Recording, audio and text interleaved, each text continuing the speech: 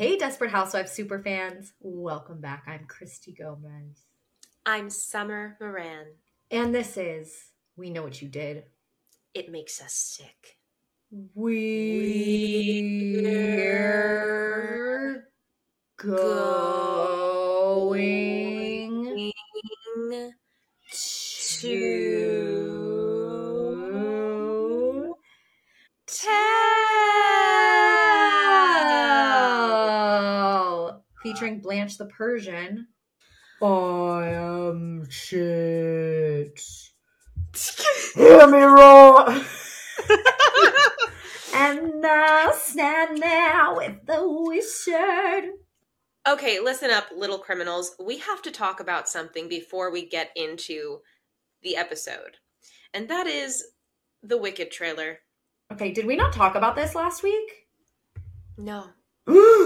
That's blasphemy. I can't believe we didn't bring it up at all. Well, we didn't have a lot of time. The last two episodes, superfans, in case you hadn't noticed, were a little rushed. And they're like, yeah, they were 40 minutes long. We had stuff that had to be done. So now we have some extra time today. We are going to be discussing things in a little more depth than we had previously. So, Christy, why don't you kick us off? What were your thoughts on the Wicked teaser trailer? I had full body chills. I watched it 3 times in a row. I know it was supposed to be starring us, me as Elphaba, you as Glinda. And while that would have been great, I think Cynthia Erivo and Ariana Grande are an amazing second choice. Like, if it didn't have to be us, I'm glad it's them. Still think there's time to reshoot it with us, but anyway. There's nothing but time. Other than that, I really liked it. After literally decades of, like, all the gays on Twitter are like, I will not believe that this movie is real until I am seated in the theater and it ends. We are going to actually upload it separately, Act 1 and Act 2, the way that they're doing the movie, so that it's not meant to be direct competition. Yeah, we'll see with the Oscars, Ariana Grande, Cynthia Erivo, John Chu, and Steven Schwartz. We sure will. Yeah, but in all seriousness, also, I don't understand why they're doing 2 separate films. I feel like one is fine. Like, just they didn't want to cut anything out. But just then give me a 4-hour movie. Give me a 3-hour cut. That's what I'm saying. That's what I'm saying. Yeah, I don't care. And I mean, I think I can go without something bad happening in us. Like, I think that could have been cut, personally. Right. Absolutely. That would have been the first to go if I were the one holding the axe. But I will say that we are planning to do a meetup either in New York or Los Angeles, most likely New York, the day that the film comes out on Thanksgiving. So if anybody wants to dip from their family obligations that day and come see Wicked with us, it'll be a lot of fun. We will be handing out signed headshots. Summer, you simply have to come to Los Angeles. I'm not going to be in New York City on Thanksgiving. The movie looks, from what we've seen, this 1 minute bit of footage, absolutely visually stunning. I am so excited to see it. I do not want to be disappointed. My heart is on the line, and I'm sure you feel similarly. Yes, but also, okay, this is how I felt about Enchanted 2, and it was the worst thing I've ever seen in my life. I don't think that's going to happen with Wicked. I hated it. Enchanted is one of my favorite movies of all time. I have been hearing about the sequel for years and years and years. I start working at Disney. I work on it. I was so excited. I had such high hopes, and it was terrible. It went straight to Disney Plus. It should have originally it was going to be theatrical, but no comment. It just wasn't good. But I don't think this will happen with Wicked. Wicked trailer debuted during the Super Bowl. And I don't think the super fans know that historically I've been extremely anti-Super Bowl because it used to fall around my birthday. And I have this like distinct memory of like when it fell on my birthday in the 2nd grade and I wanted to throw a big party. And my dad was like, nobody's going to come to your birthday party because it's the Super Bowl. So I think that was the beginning. And then everything around my birthday was football themed. And I'm like, no, I'm a Princess Barbie. Like, I don't want football around my birthday. But then they did add an extra week to the season. So it's been a week later. So then I was like, fine. The hate in my heart was starting to like go down a little bit because I didn't have to deal with it as much. And then Taylor Swift starts dating Travis Kelce. And I love Taylor Swift a lot. I will say I did so well of ignoring football that I had no idea who he was, and I had never heard of the Chiefs before. I had never heard of this team. I didn't know that they have won the Super Bowl previously. But now I know a little bit too much about that sport. So then the Super Bowl comes along, and I still didn't watch. I haven't gone that far. Like, I love Taylor Swift, but I'm still not going to watch it. But the fact that the NFL was trying to bait me by showing Taylor Swift the Wicked trailer and also a huge Beyonce commercial where she dropped 2 songs, I was like, this is everything that I love, and that's absolutely crazy that it happened during that event. Like, the femalification of the Super Bowl is incredible. The bimboification of the Super Bowl. The bimboification. The Barbieification of the Super Bowl. We're turning it back into the Barbie dream house. So like that I can get behind. It is my personal opinion, and correct me if I'm wrong, but I think it is yours, that everything should be Barbieified from here on out. Correct. And we should have been doing this a long time ago. The Grammys were Barbieified. All the big awards went to female performers. And guess what? Actually, something I've realized about myself is, other than the Jonas Brothers, who are grandfathered in my life, I don't really like listen to male singers. And I don't care about male performers because they're just not as fun to watch. I'm going to be totally honest. I can't think of a single male singer off the top of my head. Like right now, I don't think there are any big ones. I mean, other than like the yeehaw country ones, but I think women are dominating the music industry currently. Because all the teens are obsessed with like 30-year-old pop stars like Harry Styles and Taylor Swift. Like everybody we had as teens, the teens still like. But which is good, because if you have the teenage girls on your side, then you have the world as a musician. That's so fascinating to think, though, that these people have been relevant for so long. And you know what? That's a great point with Desperate Housewives as well, because it is sort of having this resurgence. And now people who are 10 plus years younger than us are finding it, and it's turning into something cyclical. Anyway, Summer, what was your moment of desperation this week? I went to a wedding yesterday. My cousin got married. Congratulations, Ryan and Dolores. I've never heard of these cousins. You actually haven't met them. Yeah. Shocking. I know. You know everybody. But I just had a really long day in store. I had to be up early, go to my mom's house, get some work done there. We leave, drive to Jersey. We can't find the entrance because of all these detours. We're driving around. It's this very sharp right turn into like a golf course area that looks like you're turning into a construction site. We get there.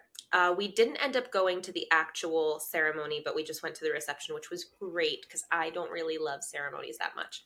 I find them tedious. So I don't know about you, but when I am at a family function, the wisest thing I can do is get drunk immediately. So I get in there, open bar. I started off with a gin and ginger. It was very tasty. And of course, all of my cousins are coming up to me, and it's people I haven't seen in a long time, and aunts and uncles, and even those people that, like, you know you're related to them, but you're not actually sure of their name. So you just say, like, hey, it's been so long. Oh, it's so good to see you. Is it so good to see them? Would my life have gone unchanged if I hadn't seen them? I don't know. So I start off with one drink, and everything's fine at first. Then I get my second drink, and I'm popping around and talking to all these different people, and I'm like, I am still so coherent. So I went over to my grandpa. I had just gotten a vodka lemonade. And my grandpa's sitting there with like his girlfriend and some of my aunts and uncles, and he looks at me with like this look of slight horror. And he's like, what are you drinking? And I was like, oh, it's just lemonade, Grandpa. Like, don't worry about it. Ha ha ha. And I realized there's a little bit of a double standard here. Now, not to get on a feminist soapbox, but I feel like with all of my cousins, I have a younger male cousin.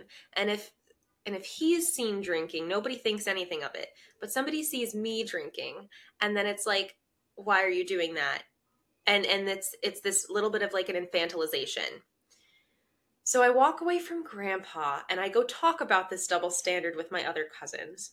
And then it's time to go in, and I realize very quickly that I need a third drink. So I go back out. Sounds like and me. I get another. Wow. I think I was channeling my inner Christy. So I go get a third drink. I get another vodka lemonade. It was delicious.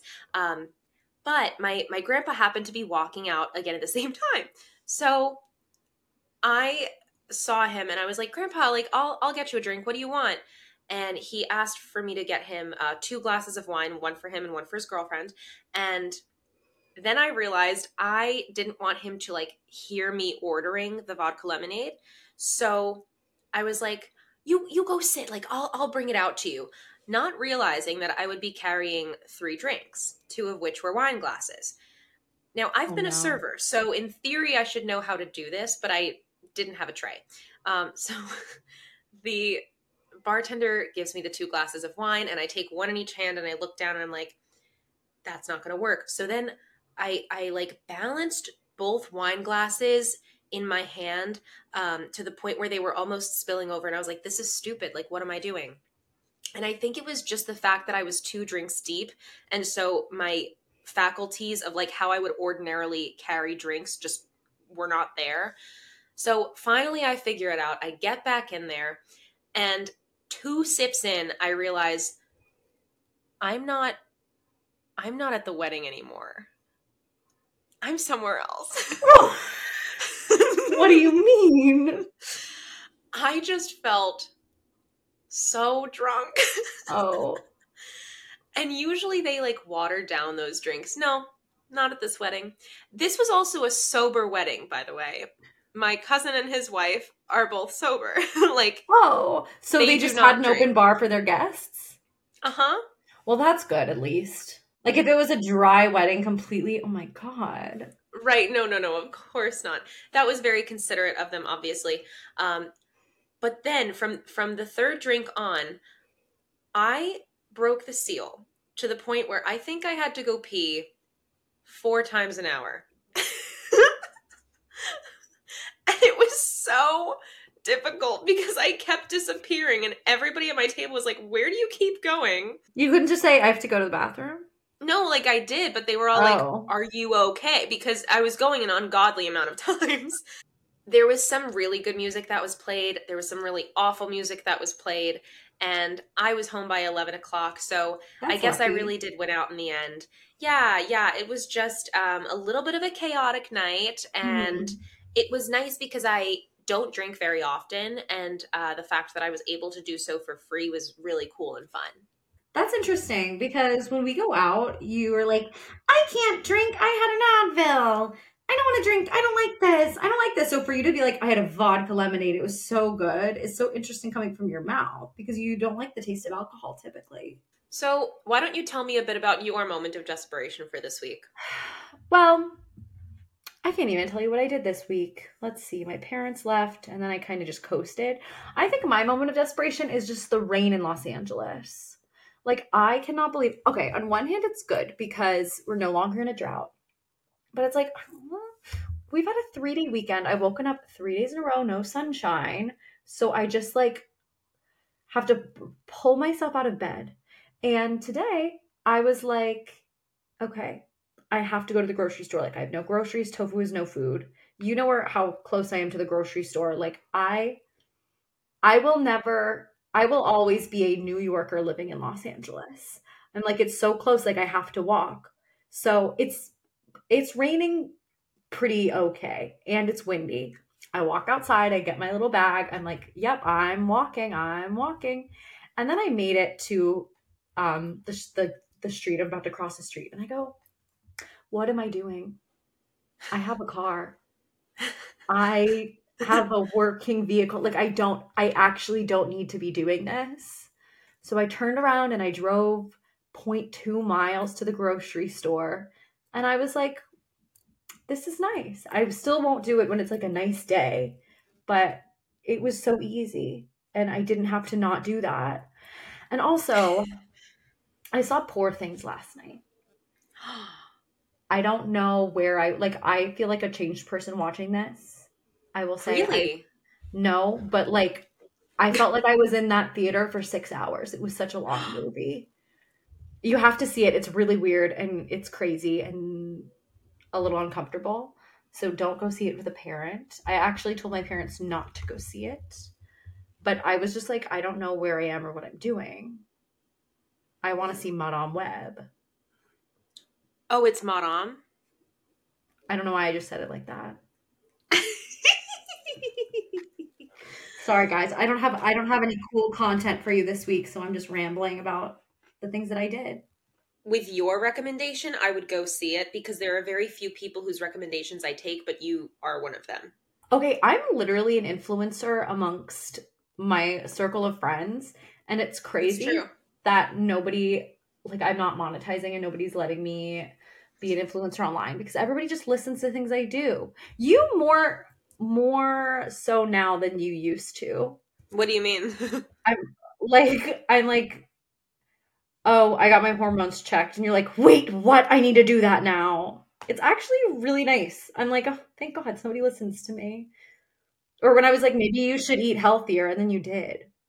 Part of the reason that I have listened to these things that you're talking about is because they are a matter of health.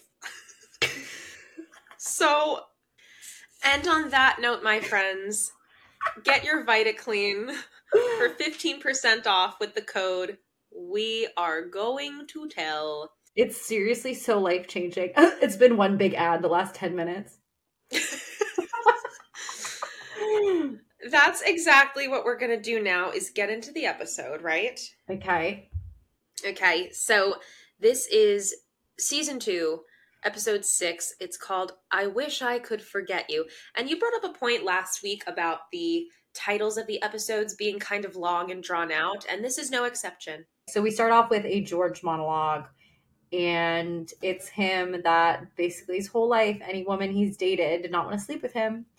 Gee, wonder why, and all make excuses. And it was just a little montage of them being like, I'm really tired, I don't feel good. And you can just see the look on his face like he knows they're lying. And it's like, well, you're creepy. And then Bree. He's sitting there with Bree, and he's like, oh, your hair. Like, she has her hair up in a clip. I got the ick when he took her hair down. I was like, just don't do that. Don't do that.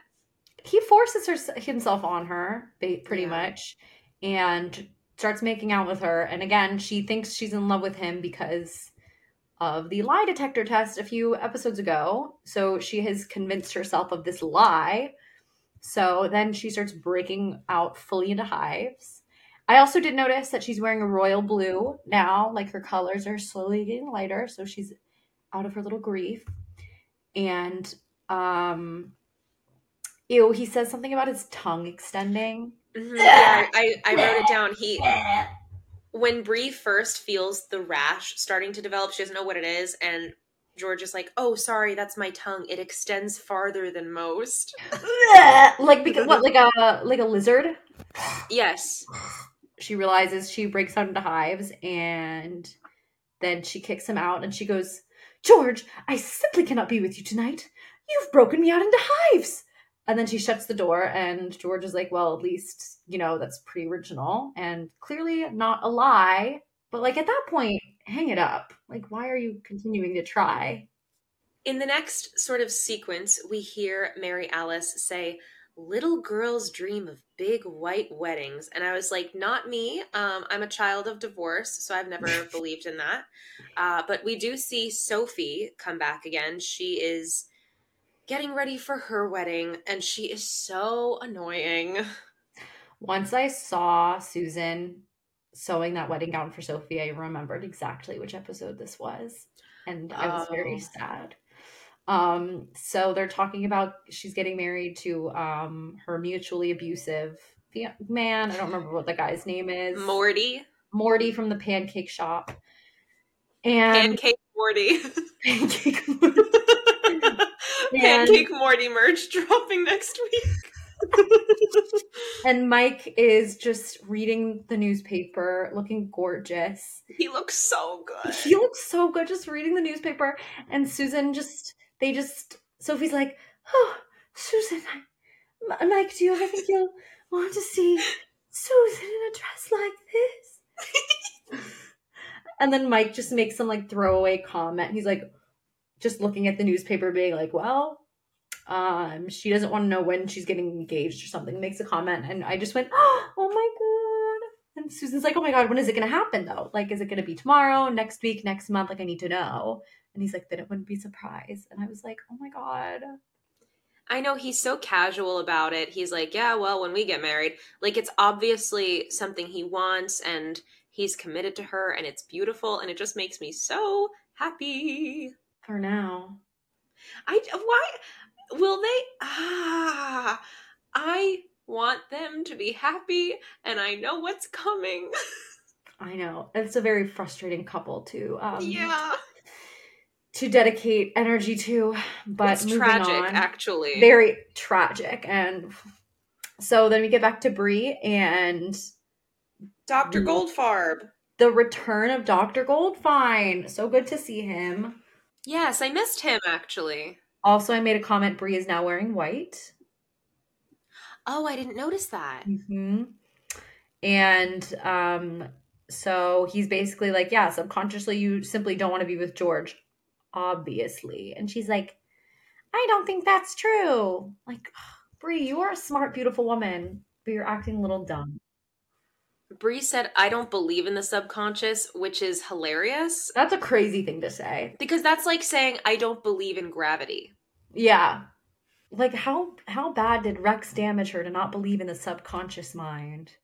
In the next scene, Lynette is getting bullied at a work meeting because Nina is being a biatch. And she's like, oh, Lynette, when we have the big presentation, just like don't wear your green suit, okay? And Lynette's like, okay. Everything Nina says is really out of pocket, and she's straight up bullying Lynette for her clothes. It made me so mad. And then even Stu of Stu's Place comes in, and Stu of Stu's Place fame. Yeah, we're back in Stu's Place, and she comes in and she goes, Stu, do that thing that you do about Lynette's suits. And he just like makes some gesture about her having food stains. But I will say, it's like, Lynette, maybe you shouldn't be coming to work with food stains on your... No, and I do agree with that, but it's like the way in which it was handled is not okay. No, especially not in a professional setting. Yeah, you pull her aside and you say, hey, Lynette, like, you have to get a new suit before this big presentation. My dad, actually the friend that we visited in Palm Springs, he told me that when he started working with him, the entire baseball team put in a pool to buy this man new clothes because he always showed up in like the most casual wear, and they were like, no, like you're a manager, like you have to be wearing suits. So they all bought him a bunch of suits, which is what they should have done for Lynette. Just buy her some clothes and say, hey, we know you have a lot of mouths to feed. Here's some new outfits. Buy her whatever you want her to wear. Yeah. Then we are with Gabby and lawyer David Bradley. Gabby's dressed super hot. She looks amazing. And they're at the courthouse for the pretrial hearing. And David is like, no, like you need to go home and change. This is not gonna work. And then there's this man who's like following them, and he's like, yo, David Bradley, I need to talk to you. And he's like, you made my wife stay away from me. You're a horrible person. And he's like, Lewis, you were stalking her. Like, she needed there was a lot of words going really fast at once, but he was like, you were stalking her. She needed a restraining order. That's not my fault. Blah, blah, blah. And he's just really freaky. And then he pulls out a gun. Which was insane, by the way. Didn't look insane to me. We're from America. And so he pulls out a gun, and David throws Gabby to the side, and Lewis is shooting, going, pew, pew, pew, pew. And David like blocks all the bullets with a briefcase, and then Lewis throws him the gun when he's out of bullets. And then David's a little bit stupid here because he goes, oh, and loudly, when I put bullets in this gun, I'm gonna shoot you. I'm gonna shoot you. Like, nobody else was around for this. Obviously, no, it looks like you did it. And then a cop comes and shoots him because he thinks he's the perp. Yeah, this felt kind of unrealistic to me, not just because of the gun being pulled, but also because David should be much more shaken up if he was nearly just shot. I think if you are a criminal defense lawyer, and you spend every day looking at cases of people, like, really bad things and bad people doing things, I think that this would just, he's like, oh yeah, I was shot at. Like, I think he's probably so, like, desensitized. As I was watching, because I am from America and I see these things happen all the time. Christy, do you want to take the next scene? Because I know it's going to be very important to you. Gun control now, yes. So, this is a political podcast. So, we get back to Wisteria Lane after that crazy scene. And we see somebody mowing their lawn. And it's Paul Young. The Messiah has returned. He has risen. Yeah. Once again, we are not even 1 week into Lent, okay? We'll get there. I think I'm giving up Celsius for Lent. When did Lent start? It started on Valentine's Day. Slay, I don't think I've had one. Wait, what should I give up? I don't know. Well, can you give me a suggestion? TikTok. That's funny. Okay, anyway. So Paul is mowing his lawn. He's back and looking better than ever. It looks like he went through the celebrity machine because something about him looks really good. And, like, why does he looks younger than in season 1? Maybe he got a little tuck with his... A little facelift, perhaps? Season 1 bonus. Hey, Mark Moses, it's us again. Gabby and Bree are talking on the phone. Everybody's freaking out that he's back. Susan shows up, drops all her groceries. I don't know why they're all scared. Like, they know what happened. They know Mary Alice was the true killer. So I don't understand why they're all so freaked out. Like, he is the most innocent looking man. Like, he's just a man trying to mow his lawn, okay? They are freaked out because he killed Martha Huber. Again. Okay. It's like beating a dead horse. Yeah. I hate that saying. Ugh, toy.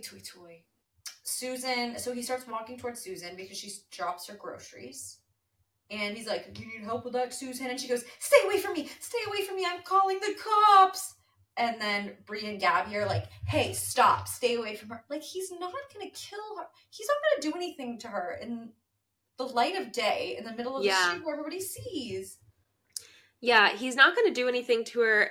It is broad daylight, but, like, let's just get real, Susan. This man saved you from going to prison.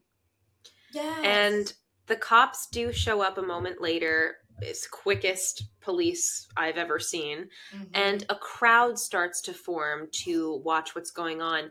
And, like, Ida Greenberg is there, and Edie is like, I made out with him. So for some reason, like, that's a flex.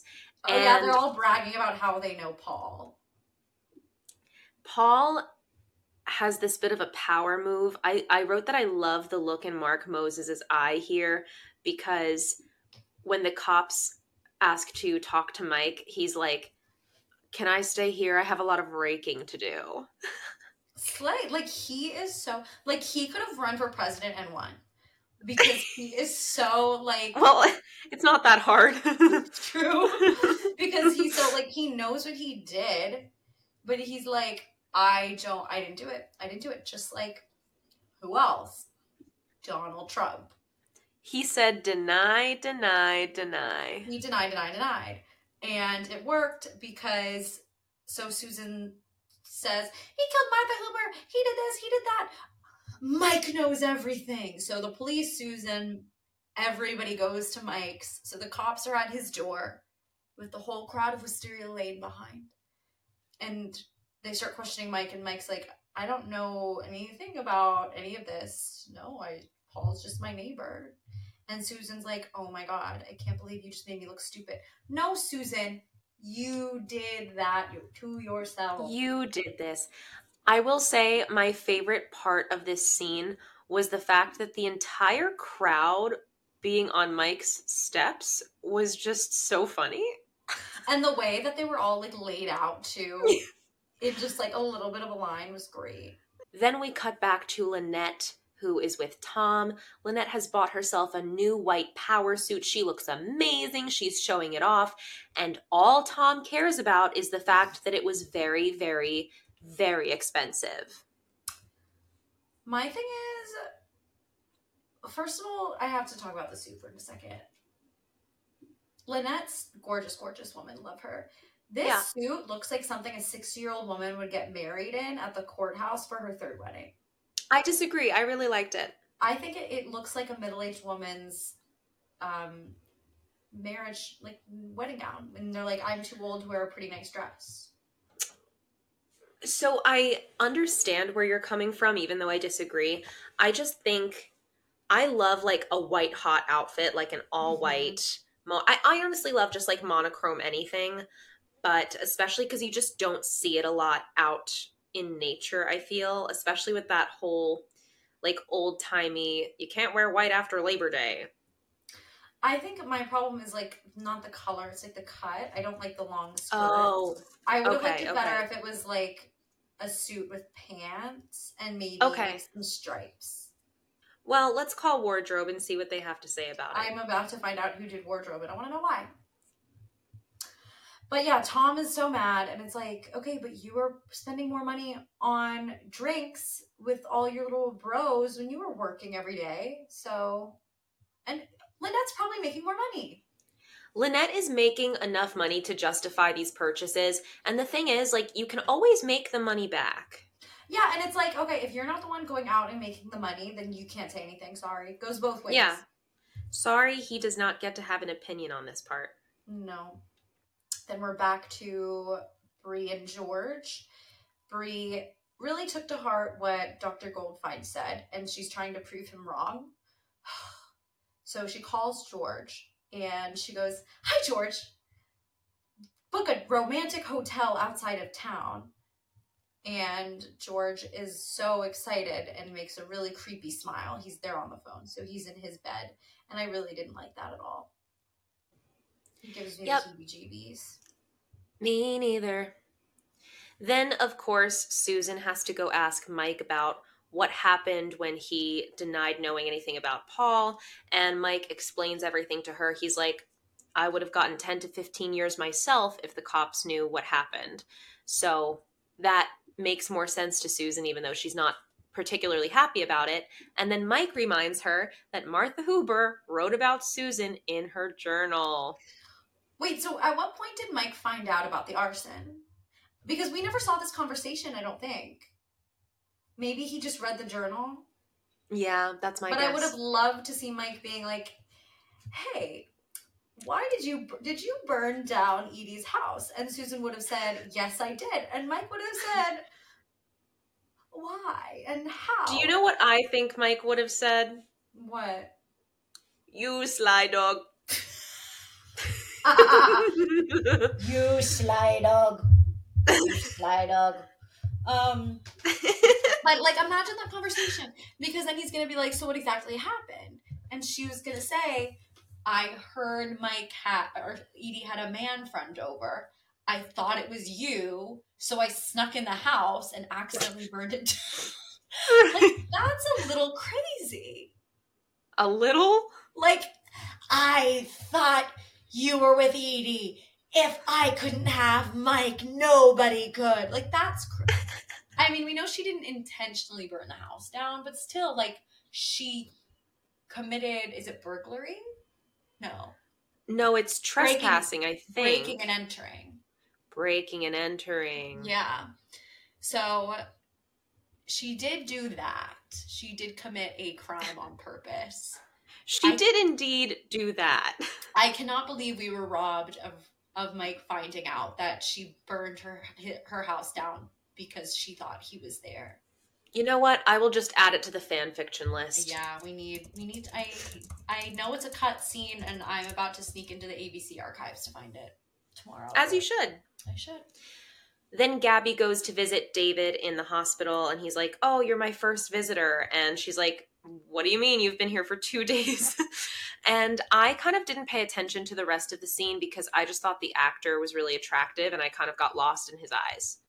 Yeah, they have a moment in the hospital, and I think he's like, yeah, my office left me flowers, and the flowers are like, we didn't know you had a heart or something. Oh, no, we didn't know you could bleed. Right. That's so kind of Regina George of him. How so? Because, I guess it's in the musical, but in the movie musical, she's like, Regina, when she's with her little neck brace and everything, she tells Katie, she's like, when I got hit by that bus, I just saw my mom and, oh my God, what's her name? Yeah, what's the friend's name? Janice? No. Oh my God, I listen to the musical every day. Tina Fey, Amy Poehler. Regina. What are the other plastics? Karen and Gretchen. Gretchen. She's like, I saw my mom and Gretchen just looking confused. They were just shocked I had a heart that could stop or something like that. Like, they weren't upset. They were just like, she can die? That's crazy. So, Regina.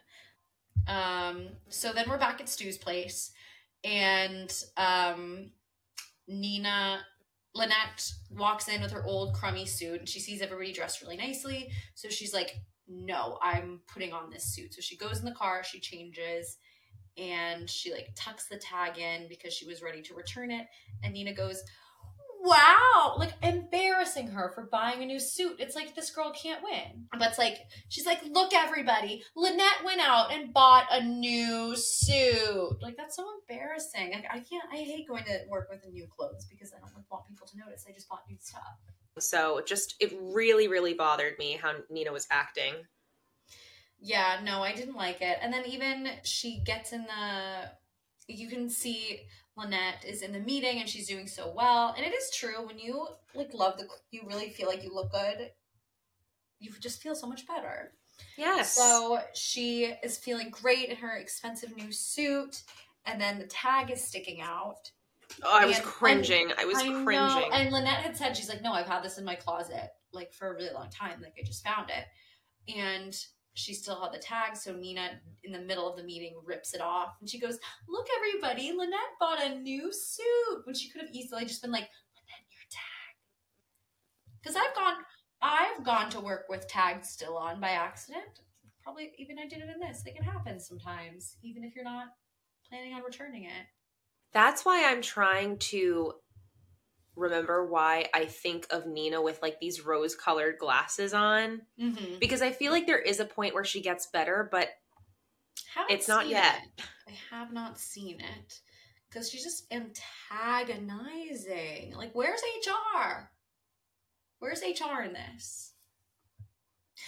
Yes, Regina, no, Regina. Every waking hour, I make sure that Mr. Regina George would stay in power. If Regina is the sun, then I'm a disco ball, cause my name is Christy Gomez. I take her secrets and then I put them to then I make Regina. So then we're at Carlos's hearing, and are they at the hearing for the gay bashing? Is that what they're talking about? Yes. Okay, so we're still at gay bashing. I didn't realize that they continued with. For some reason, I thought it just ended at beating Justin. I never thought it was brought up again. But he's fully like right. Yeah, but that's why he's still in for this case. So David is trying to speak. He's like, "This man didn't," and then he's like, "I can't do this anymore." And he thinks he's fallen in love with Gabby. So, where did this even come from? It's the Florence Nightingale effect. Because what is that? You've never heard of this? It's when like men will fall. I mean, I guess it can go either way, but like when a man falls in love with like their caretaker or their nurse because like they're taking care of them. So like she visited him at the hospital So he's like, wow, I'm in love with Gabby. She's so beautiful and amazing. And that's just not the case. Well, she is, but. She is beautiful and amazing, but that's not okay. That makes sense. And he chases her out, or she chases him out, and he's like, I can't get this idiot out of jail. You deserve so much more. I'm in love with you, blah, blah, blah. And she's like, oh my God, stop. She's like, oh, brother. Yeah, and you can tell she really loves Carlos because she's not willing to have an affair. And she's like, no, yeah, I want my jailed husband. I don't really get what she's seeing in Carlos right now. It's just crazy that she loves him more in jail than she did when he was not in jail. Yeah, and she's still pregnant. Not showing. They really pull, like, they really stretch out this pregnancy. Yes, because I don't think she ever shows, and she's pregnant the entire season. So the next scene is what I deemed the display of a caring father. And you can probably speak more to this, but we do see a very, very contentious scene between Susan and Paul. I have a few questions about this scene. First of all, we see Susan. She is under her sink. It looks like she's doing her own plumbing. Like, Mike's a plumber. Right. He basically, I know they don't really live together, but he lives across the street. Why do you have your head under the sink like that? And then when you live on a place like Wisteria Lane that always has crime going on, why would you say, oh yeah, come on in, when just somebody knocks at the door? It could truly be anybody, and it is somebody who you think wants to kill you. Paul, and it's nighttime. He doesn't. It is definitely not nighttime. I'm pretty sure it's during the day. No, I think it's night. I could be wrong. I think you're wrong. I might just be saying stuff. But it feels like Paul wouldn't be holding up a knife during the day. I'm pretty sure it's during the day, but it's okay. So he's like, where's my son? Why have you been putting these signs up? She goes, I don't know. And then she sees her like reach for something in the dirty sink. And he goes, what are you looking for? She goes, a knife. I'm gonna cut some tomatoes. And then Paul, he's obviously not gonna hurt Susan, but he knows she's very frantic and timid. So he just holds up a knife. He's like, here. And she goes, I saw him in the park. He steps closer and she goes, he's in Utah. Steps closer. Like, she's singing like a canary. And she goes, I gave him the money for a bus ticket. Yeah, she is singing like a canary. Good point. Yeah. Like, it took nothing to get that information out of her. And it's like, why would you say that? It's going to get back to Michaelis Mouse. They did a close-up of Paul's face, and it was terrible. It was a terrible shot. Did you notice that? It was just like, oh my God, it just didn't fit the scene at all. It did not fit the back and forth. Then Gabby goes back to the jail to talk to Carlos. She's explaining what happened with David. She's like, I want to fix this. I'm going to do whatever it takes to fix this. And Carlos says, go have sex with him. He fully thinks it's a ruse. He thinks it's a ruse. He thinks it's a whole setup. And he's like, obviously you've set me up so you can have sex with him. I'd like to go back to jail now. And she goes, pick up your shanks or whatever you guys make in prison. And I'm going to see you at home.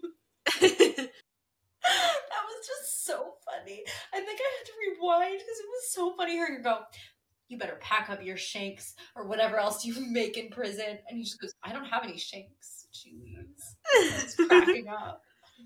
But yeah, he does not trust her. He really thinks that all of this is so she can have an affair. Because Gabby's like, I have been nothing but loyal to you since you've been in here. See, this is getting to the point where I'm starting to love them. Yes, but I personally don't find favor with Carlos right now. I know that I will like him more later when he like softens up. I just love their stupid little banter. It's hilarious. They do have some of the best one-liners. Yeah. I think they are the most comedically written characters. Yes, because you know who doesn't really get moments like this? Brie. Actually, no. No, because Brie gets all the zingers. I feel like Lynette and Tom together don't get as good of banter. But since you've mentioned Brie, let's talk about the next scene where she and George are checking into this hotel out of town. The receptionist calls her Mrs. Williams, and you suddenly see her whole demeanor change, like her face changes, and she gets the rash again. Yeah, because he goes right there on the spot. She's not my wife, and then she starts freaking out, and then he's like, okay. She's like, I want to go home. I want to go home. And he's like, we can just get you another hotel room. Like, we don't have to have sex this weekend. And then she goes, and then he goes to get a second room. And she goes, George, how funny. I just stopped itching. She's not in love with him. She's not even attracted to him. Then Lynette gets home, and Tom is steaming mad that she didn't return the suit. I was just like, come on, Tom. Like, Lynette is making an income. Like, they have money coming in constantly. And Lynette is trying to just, like, chill him out and be like, listen, we deserve to have nice things from time to time. That's the big thing, too, is, like, just because you buy a couple nice items of clothing does not mean that, you know, you can't give your children a good life or live in Fairview. Like, it doesn't make any sense. And so then to really seal the deal, she pulls these like designer golf clubs out of the trunk and hands them over to him. And she says, she's like, if we treat ourselves well, then we can be better people and better parents. And that is so, I think this was a really good message for a lot of people out there, because so many people just dedicate their lives so much to their kids, and then they just like don't save anything for themselves, and they start kind of resenting their children. I would. Yeah, no, you're absolutely right. Myself, and then you know who starts resenting them? Their friends, because then they get annoying. I like seeing Lynette and Tom in their Carlos and Gabby era. Yeah, I love their rich era. It's fun. Lynette and Tom Solis. So then George and Brie are at a restaurant, and they're talking about how they're going to go thrifting and like do all these non-sexual things over the weekend. And there's a couple behind them fully making out. And then George gives her these antihistamines, which really freaked me out a little bit, because she's like, this was George, bad. She's like, George, I don't think I should take these like with alcohol, and that made me think of you not drinking when you had an Advil 6 hours ago. It made me think of me not drinking when I had an Advil 6 hours ago. But here's the thing, like, Brie is old enough to know better, and she's like, well, you're the pharmacist, but she takes these pills with the wine. At least wash it down with water, if nothing else. That's what I was thinking. I think it's one thing if you're taking a pill with water and then you drink later, like you can do with Advil, by the way. Basically, this is a recipe for disaster. Poor Brie is a mess. George like hauls her up the stairs back to the room, and he's like, we're gonna get you to bed. And he's so creepy about it. And he puts her down on the bed. He like takes off her shoes, and he's like, oh, you know how much I love you. No, but I was really scared. Like she's like slurring, can't even look. It looks like she's been fully roofied. She's like, yeah, it must be the antihistamines. Like, yeah. I'm going up the stairs, and everybody's like, oh my God, that woman's been drugged. But nobody's doing anything about it. Like, obviously, something's off. And it makes me wonder if he really gave her antihistamines. But I guess that's up to the viewer to decide. Ugh, I don't like that at all. And I just don't like that she implicitly trusts him. Mm-hmm. And the scene is really freaky because she like fully knocks, she passes out essentially on the bed, and you just see this really creepy scene, this like sinister music behind, and George is standing over her, and he just starts taking his tie off, and then it made me really uncomfortable. It blacks out, and there's a commercial break, so I think it was supposed to make you think that he was about to RAPE. But then he didn't. Then she wakes up, and he's just sitting on his chair, and her clothes are It's so still on. creepy to watch somebody sleep. Very creepy. It's like, you should have just left her there and then go into her room or something, or go into your own room, wherever they were. Yeah, leave her alone. Yeah, and then he says something really bad. Like, she wakes up and she's like, oh my God, I'm so sorry. And he goes, you look so peaceful and beautiful. I almost felt guilty about the pills. Which is like, I don't know if that's insinuating that he did do something. Right. Or not. And she's like, listen, like, I still feel married. And my note just says, George is so creepy and bad and evil. Like, I feel like I'm a broken record. Yeah. And she's like, I'm sorry, but you're just really going to have to wait. Like, this just can't happen right now. And he goes, there's only so much rejection I can take. One day you'll wake up and I won't be there. Okay, so then go. Why have you waited around this long? She was about to get off scot-free. Scot-free. Bilingual father strikes again. I really thought it was scotch-free, but okay. And then he fully guilts her into having sex with him. And I hated that. Then the next scene, he's peacefully sleeping, very happily, no shirt on in bed, and she is sitting in her chair, clearly regretting that decision. I just felt so bad for her. Like, her eyes are red. Too. She feels awful. Then Gabby is with David Bradley again. And Gabby said something like, I'm Catholic, hence the guilt. And I was like, okay, same. She talks about how she's not going to leave Carlos. She's like trying to seduce David. And he's like, no, like, I want all or nothing.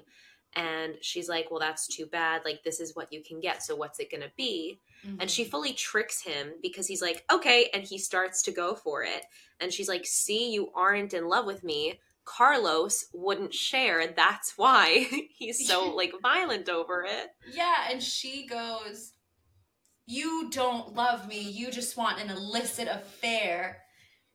That's the thing about illicit affairs and clandestine meetings and stolen I think Taylor Swift watches Desperate Housewives. I think so too. And as we speak, I am putting illicit affairs on the We're Going to Sing playlist. Please do. Like, I actually think that she wrote this, she watched this during COVID and was like, I have to write a song about this. And one day I'm going to ask her when she finally allows me to be her friend. Yeah.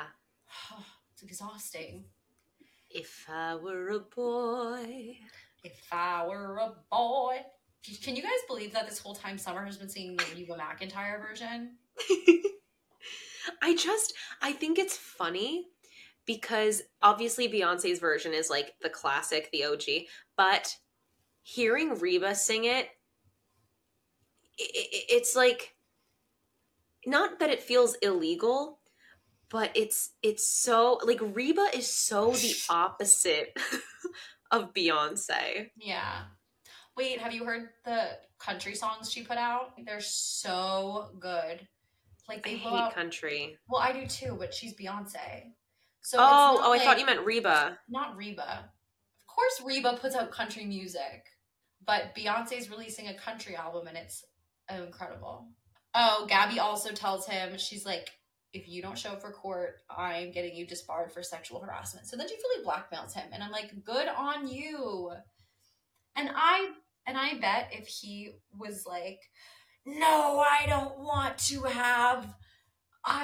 just have an affair.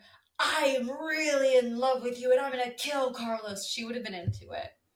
I know she would have. Oh, okay. Like, you want to murder my husband? I love Gabby and David Bradley. I think I'm just like anti-Carlos right now because he's done something that is, to me, unforgivable. Yeah, no, agreed. But now she's like kind of okay with having the baby, so.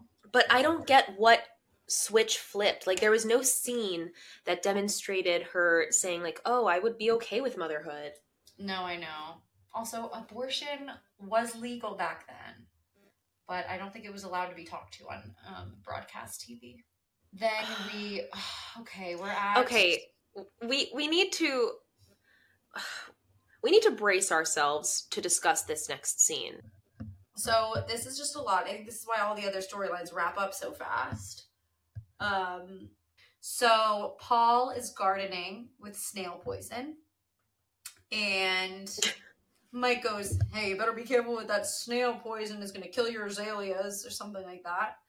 And I think they tried to like give him snail poison to seem creepy. I personally didn't like that he was using snail poison. Again, like, he can kill Martha Hoover all he wants, but I really don't like him killing snails. SOS, save our snails. Save our snails. Like, what did the snails ever do to him? They're literally just existing. That's not nice, but okay. Yeah.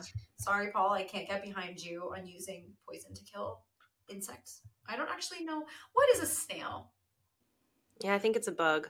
I don't think it's a bug. I don't think it is. It's not an amphibian. I don't know. Is it a mammal? Wow. What? Why was amphibian even on the table? I don't. Wait. What category is a snail? Snail. You learning what a snail is? Slugs and snails are invertebrates in the animal kingdom. I just thought this scene was a really tough pill to swallow because Mike says the phrase, "Nobody wants you here, Paul." And Paul's response, "I'm just a father looking for his son." It's so sad. I was so hurt by this. And it's like, stop bullying him. And then Paul goes, "Oh, your stupid girlfriend Susan just gave me some fake story about Utah." And for some reason, that like the way he said it like rings alarm bells in Mike's ear, because he's like, "Why would she say that?" I think there was a very specific way he said it that he was like, "Wait a minute." I think it was like he saw him in the park or something like that. So this is where it gets really bad. I can't handle this. So then Susan's trying on the wedding dresses, and Mike walks in, and she's like, "Oh my God, don't look at me." And he goes, "Did you give Zach money to go to Utah?"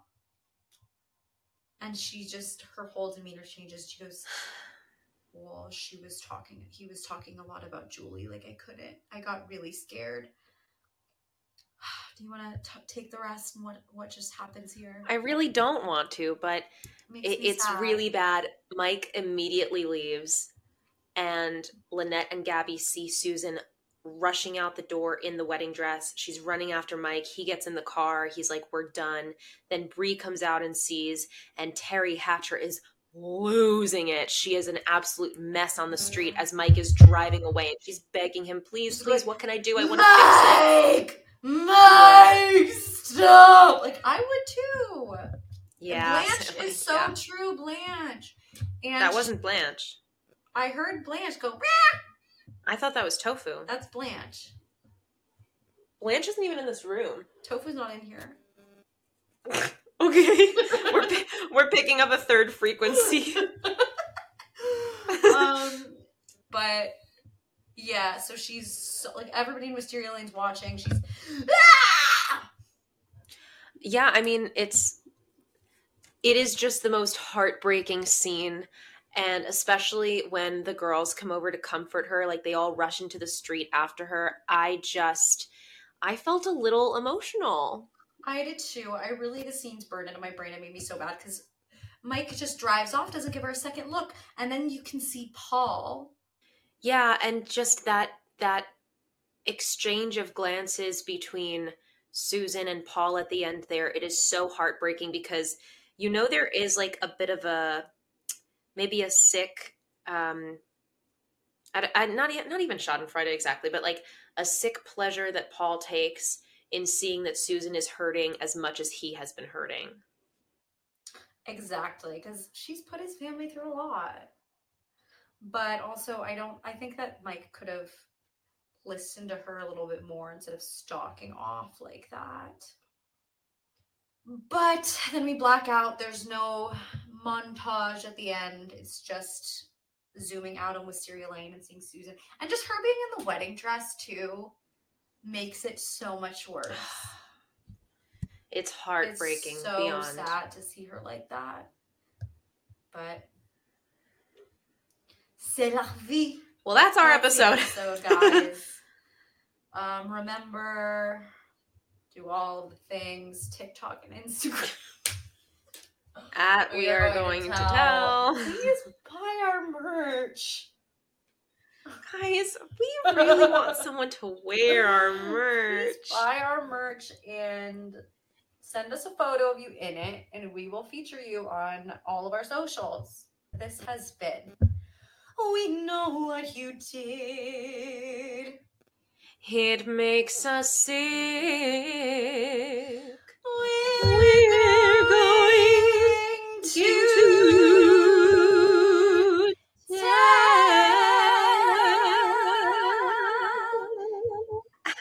Can't wait to lower that in post. Y'all come back now. You hear?